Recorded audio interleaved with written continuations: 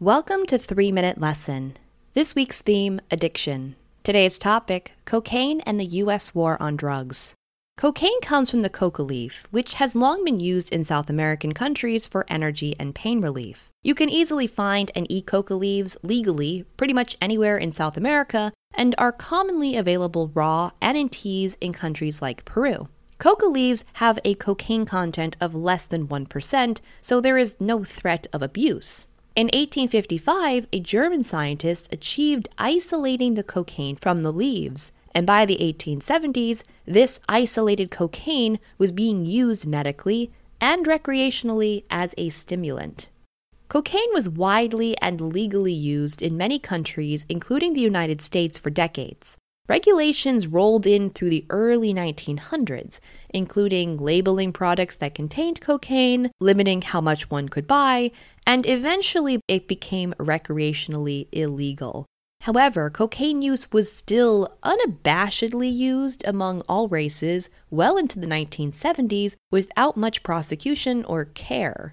In the 1970s, crack cocaine was developed. Crack cocaine chemically modifies cocaine, which made it more potent and much more addictive. Throughout the 1980s and 90s, this variety spread throughout the United States, creating a new addicted population. Crime was also rising at the time, so the U.S. government under the Reagan administration stepped in with new aggressive policies towards drug use and dealing, especially in crack cocaine.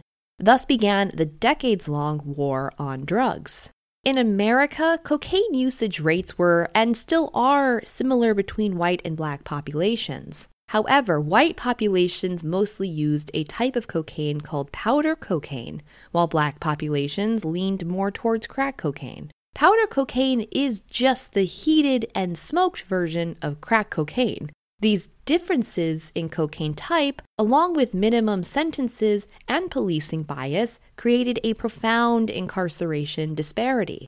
For example, a 5-year prison sentence is the minimum for possessing 5 grams of crack cocaine. For powder cocaine, used more among white populations, 5 years requires possessing 500 grams, 100 times more. It is strongly accepted now that these policies were used to discriminate against black populations and incarcerate them at higher rates.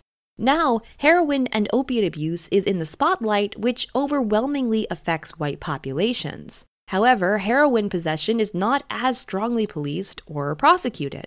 When it is, sentences are only half as long as cocaine possessions. This has been your 3-Minute Lesson. See you tomorrow.